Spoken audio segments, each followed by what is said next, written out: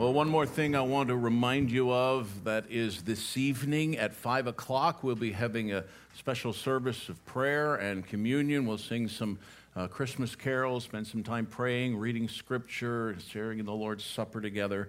Hope you'll plan to be here at 5 o'clock for that. Well, I appear a little rattled this morning, and it's residual, and it began last Sunday. All of you know I had, as it turns out, a grandson due December 15th. At 8:45 last Sunday, I get a text. It's happening. So if I seemed rattled last week, and still just a bit, it's because my grandson was born last Sunday. And the best part, I'm not sure which, was, yes, thank you, was the restraint I had to show in not announcing that last Sunday, because I had 5 other families and I didn't want to draw attention from those little tykes last week that we were celebrating, because that was super important, right? And so we got to go down for Thanksgiving. I got to hold and snuggle my new little guy, and so we were super excited. And of course, I have plenty of pictures if you really want to see them. And no, I have not put any up here yet. His name is Parker. So there you go. We also need to let you know our straw poll is in and done. You all have been very kind in being willing to be flexible, and the numbers are about even. So I've talked with Pastor Sean and Pastor Andrew, and beginning January 5, first Sunday of the new year, our service times will be 9 o'clock and 10:30, okay? So this one will be over by this time on January 5th, or pretty close, all right? 9 o'clock and 10:30. We're going to announce that all month long. You'll see it in print. We're going to make sure you have plenty of time. We'll change the sign on the window out here and the sign out front so everybody will know, but 9 o'clock and 10:30 will be our new service times beginning January 5, okay? And until we get into our new building, so let's keep that in mind. All right, what's the best part of Christmas? There's so much about Christmas to enjoy. There's time with our families. There are special light displays. We walked through a light display. My sister was up all of last week, and she and I walked through one of the light displays locally, and it was really fun and very pretty. Maybe you're a peppermint mocha fan and enjoying that. Maybe you love sitting by the fire. Maybe you like Christmas movies, The Grinch and Rudolph, and of course my favorite, and I think I share this with Pastor Sean, Die Hard. For some, I know, ho, ho, ho, now I have a machine gun. I found a T-shirt with that on it. I told my wife I want that T-shirt for Christmas. For some, and maybe many of us, music is the best part of Christmas, right? I mean, some of you, speaking of diehards, have been playing Christmas music for 3 weeks already. You've been working it over, letting it happen. I mean, it's been flowing through the house. I'm really kind of annoying about that in our household. I don't like decorations up before Thanksgiving. I don't like Christmas music playing before Thanksgiving. Let's do Thanksgiving. But, of course, now we got home Friday. Yesterday, the house got decorated. That's all done. Christmas music is amazing, though, right? We love the Christmas carols. They're so full and rich. We're going to be singing them, of course, through the month of December. And I think the difficulty with songs like our Christmas carols that we know so well, and maybe some of the songs that we sing normally, is we can sing them and become so familiar with them that we can sing them without thinking. Right? They just come to mind. We start a Christmas carol. We probably, in many cases, wouldn't even need the words up because we know these songs. We've sung them for so long that we know the words. They just roll off our tongue. Today, we're going to start a study that's going to last for the month. We're going to go through Christmas, in fact, including Christmas Eve. And we're going to talk about some of the major Christmas carols that we sing. We're not, of course, going to preach Christmas carols, but we're going to take themes from them so that hopefully, as you sing them now this year, you'll sing with a little more understanding. 1 Corinthians 15:14 says we're to sing with our mind as well as with our spirit. And so my intention in sharing these messages over these next few weeks is that we'll understand some of the scriptural foundation of these songs that we sing. Today we're going to begin with Hark, the Herald Angels, which we just sang, and we'll sing it again to close the service and hopefully think a little more thoroughly about the words of this song. Hark, the herald angels sing glory to the newborn King. So I want to begin and ask you this question. Why did the King come? What was the purpose? Why did he need to be here? A little later in the song, it talks about God reconciling man, right? That's the great focus of the incarnation for me. We need to be reconciled. Reconciliation is a very familiar and common idea to us. We take two entities, whatever they may be, and we bring them back together. We have business partners who have been at odds, and they come back together, they reconcile. We take a husband and wife who have been at odds, and they get their lives entwined together again, and they've been reconciled. You even reconcile your idea of what your bank account looks like with what the bank says your bank looks like, your account looks like. You reconcile the two and make sure that they're saying the same thing. That's reconciliation. Find 2 Corinthians chapter 5, because that's what we needed. That's why we needed this King to come, because we needed to be reconciled. In Christ, God was reconciling the world to himself, not counting their trespasses against them, and entrusting to us the message of reconciliation. Therefore, we are ambassadors for Christ. God making his appeal through us, we implore you on behalf of Christ, be reconciled to God. Reconciliation is a beautiful picture of what happens when a person comes into a right relationship with God through Jesus, with one distinction. In a reconciliation, as we understand them, two parties who are separated come together. When it comes to mankind being reconciled to God, God has no place to move. God is exactly where he needs to be, and he reconciles a person to himself. It's an incredible thing. Not two coming toward each other, but one bringing the other to him. And the description here that he gives of the way that he does not count our trespasses against us. Aren't you glad for that? We talk about a naughty and a nice list. Let's make no mistakes. All of our lists are naughty lists, right?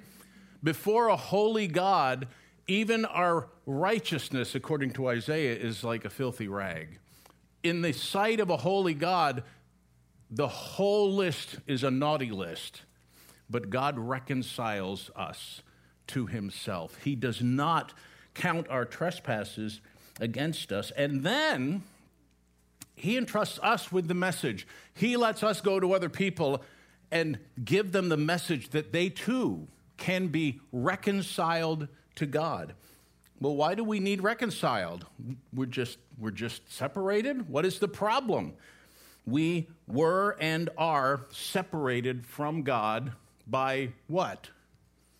Our sin. Our sin separates us from God. God did not just somehow magically say, you know what? I just won't worry about that. It'll all be good. God did something specific about our sin. Romans chapter 5, beginning in verse 6, I read, "For while we were still weak, at the right time Christ died for the ungodly. For one will scarcely die for a righteous person, though perhaps for a good person one would dare even to die. But God shows his love for us in that while we were still sinners, Christ died for us. Since therefore we've now been justified by his blood, much more we shall be saved from the wrath of God.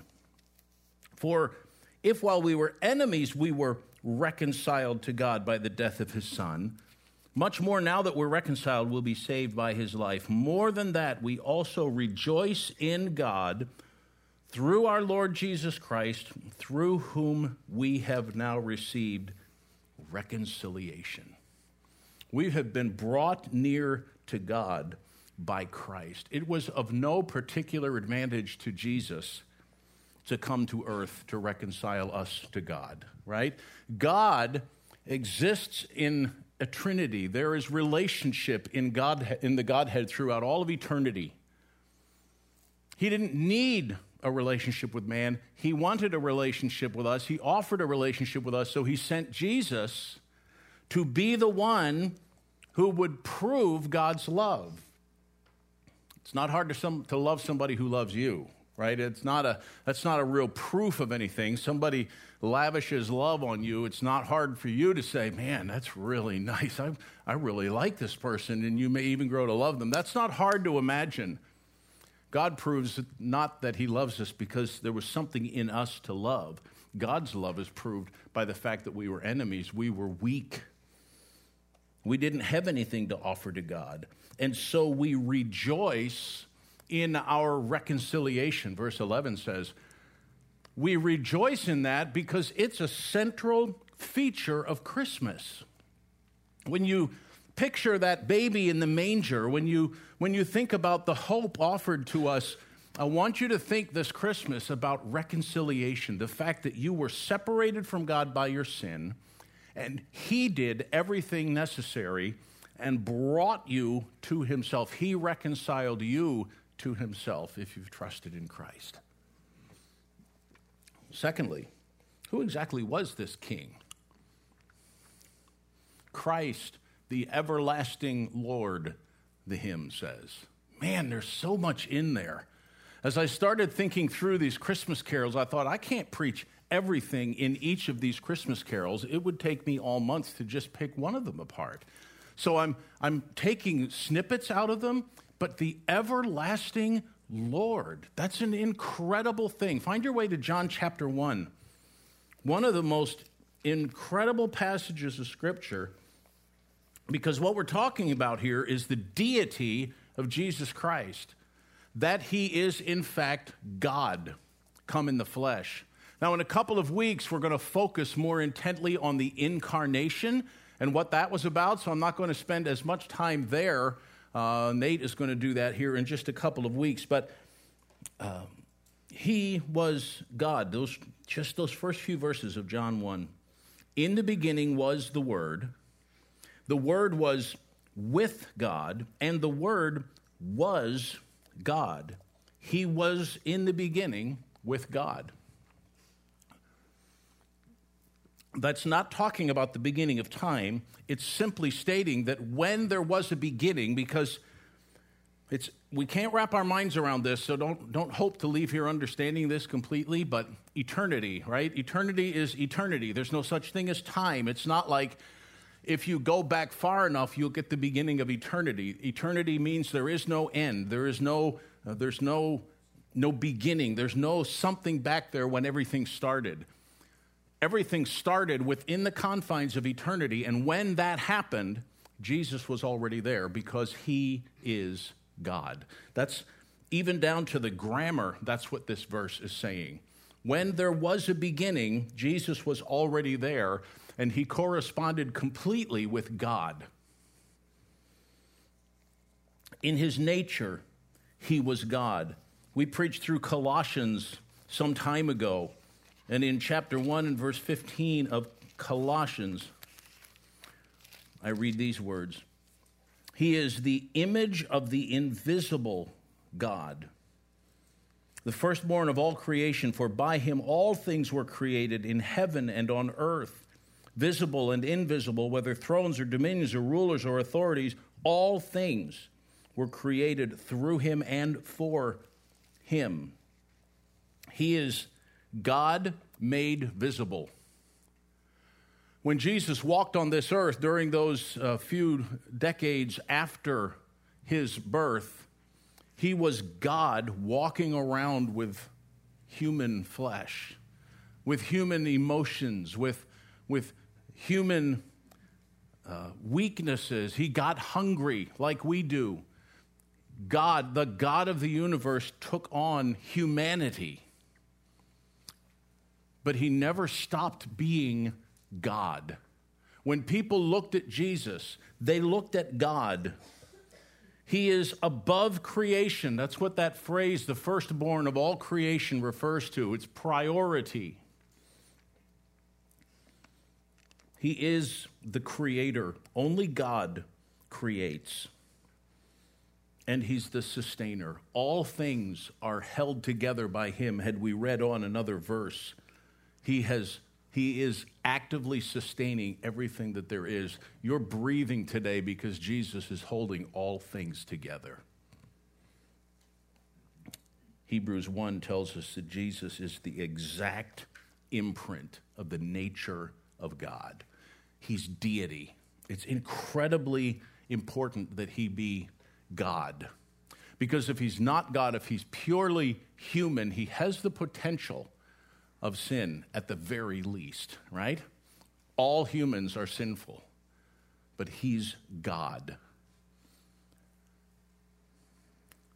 But he's not just God, he's God with us, right? Emmanuel. That phrase is such a, the word Emmanuel means, of course, God with us. And as I said, we're going to focus a little more on the incarnation in a couple of weeks, but can I just help you think a little bit about the fact that God desired to be with us?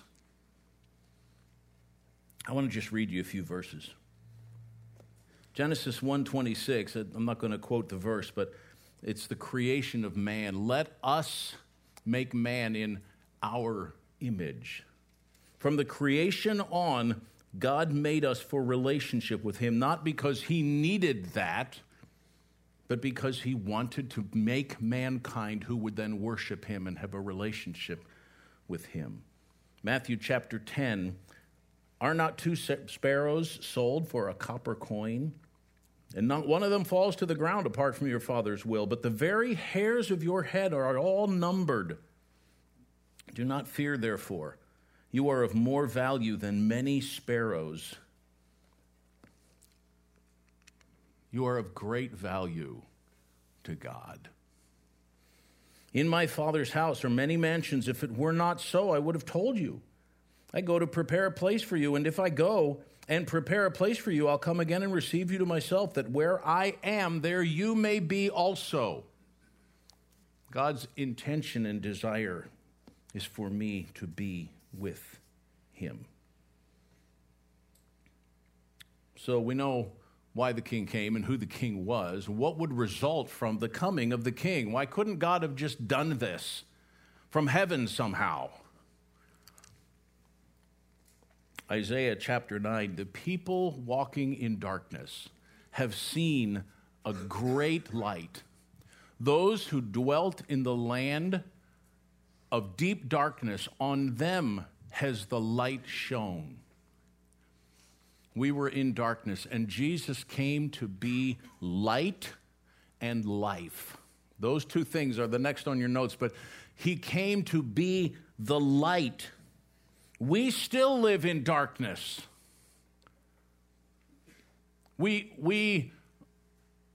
talk about and complain about how bad things are. Things are this and things are that, and things seem to be getting worse and worse. We have always lived and walked in the darkness. Apart from Jesus Christ, it is simply dark. He came as the true light. I'm still in John chapter 1. Now I'm reading from verse 4. In him was life, and the life was the light of men. The light shines in the darkness, and the darkness has not overcome it. There was a man sent from God whose name was John. He came as a witness to bear witness about the light, that all might believe through him. He was not the light, but came to bear witness of the light. The true light, which gives light to everyone, was coming into the world. Jesus came as the light of the world. Every time you light a candle, every time you turn on the lights on your tree, every time you see the star lit at the top of a tree, I hope you remember this year, Jesus is the light of the world. Apart from Jesus, I walk in darkness. He is the life. In him was life, and the life was the light of men. John 14:6. Jesus said to them, I am the way, the truth, and the life. No one comes to the Father except through me. In John chapter 11 is the story of the death of Lazarus. I'm not going to go through the whole story, but I want to pick up toward the end of it. When Martha came from the house and said, oh, gee, Lord, if you had come, Lazarus would not have died. But even now I know whatever you ask from God, God will give you. He said to her, your brother will rise again. And Martha's response was, I know he'll rise in the resurrection on the last day. Jesus said, I am the resurrection and the life. Whoever believes in me, though he die, yet shall he live. And everyone who lives and believes in me shall never die. Do you believe this? Life is found in the name of Christ. John, at the end of his gospel, was talking about all the stuff he could have written. He basically said, listen, I've just kind of summarized and given you some high points. I could write books and books and books. The world couldn't contain all that Jesus did. But these are written that you may believe that Jesus is the Christ, the Son of God, and that by believing you may have life in his name. So he came to be light and life. And one other thing he came to do, to give them second birth. From that hymn, right? Born to give them second birth. He talked to Nicodemus in John chapter 3. And Nicodemus said, man, this is so impressive. I know a lot. I see. You must be someone who comes from God because nobody could do these things that you do.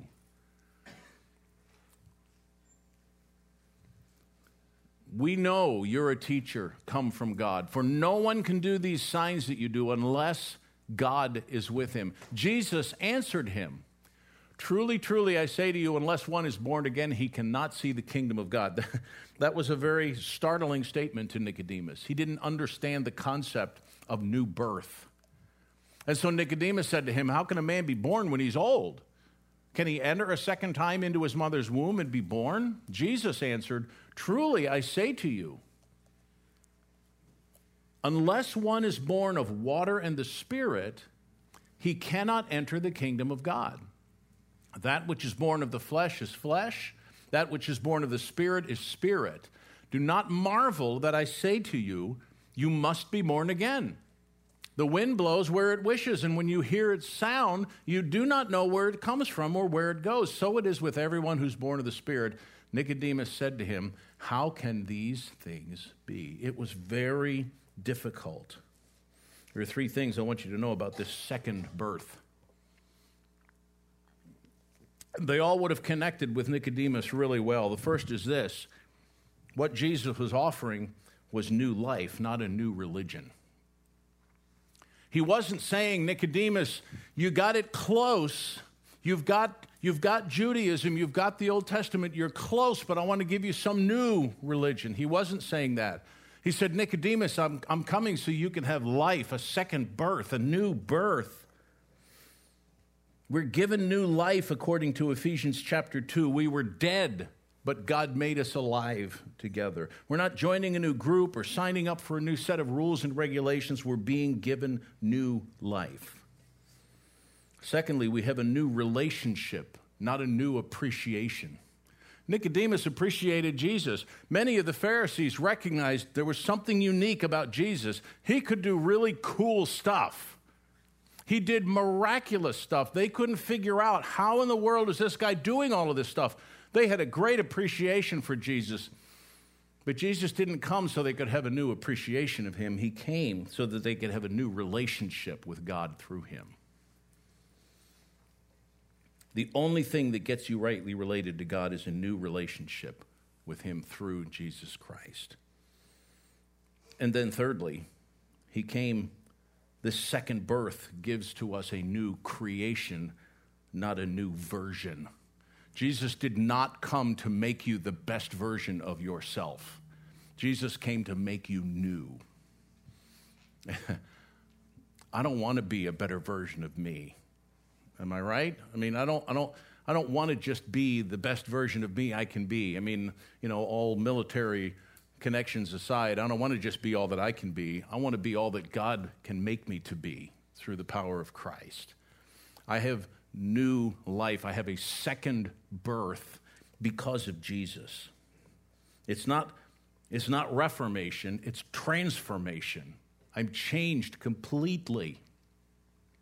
So as we sing in just a few moments this song, Hark, the Herald angels sing, glory to the newborn King, peace on earth, mercy mild, God and sinners reconciled.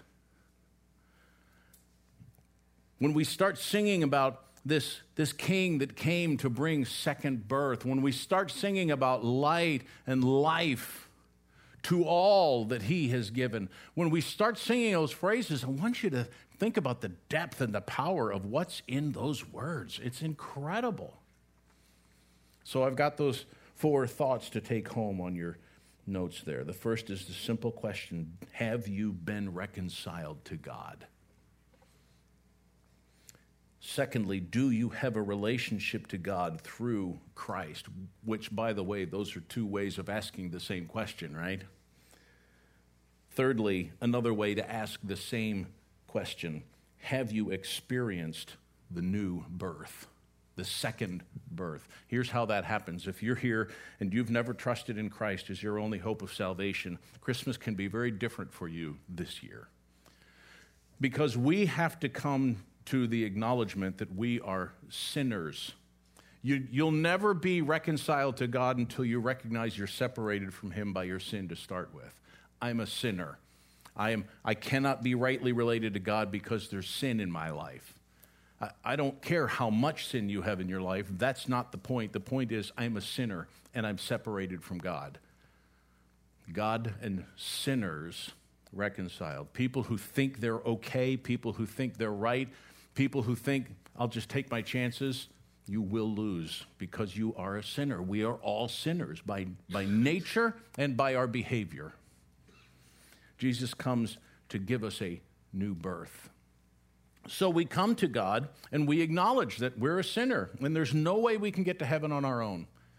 And so we recognize, we accept the facts that Jesus, God the Son, came to earth, became a man, lived those years that he was here, lived a perfect life that we should have lived, died the death that we should have died, literally came back to life again, and interacted with people in his body after he came back to life again, and then he went back to heaven. And he did all of those things so that if I will confess my sin to God, acknowledge that I'm a sinner, trust in Jesus as my only hope of salvation, receive Christ as my Savior, John 1:14, in that instant, I'm born again. I have my new birth. I am reconciled to God, and I become a new creation in Jesus.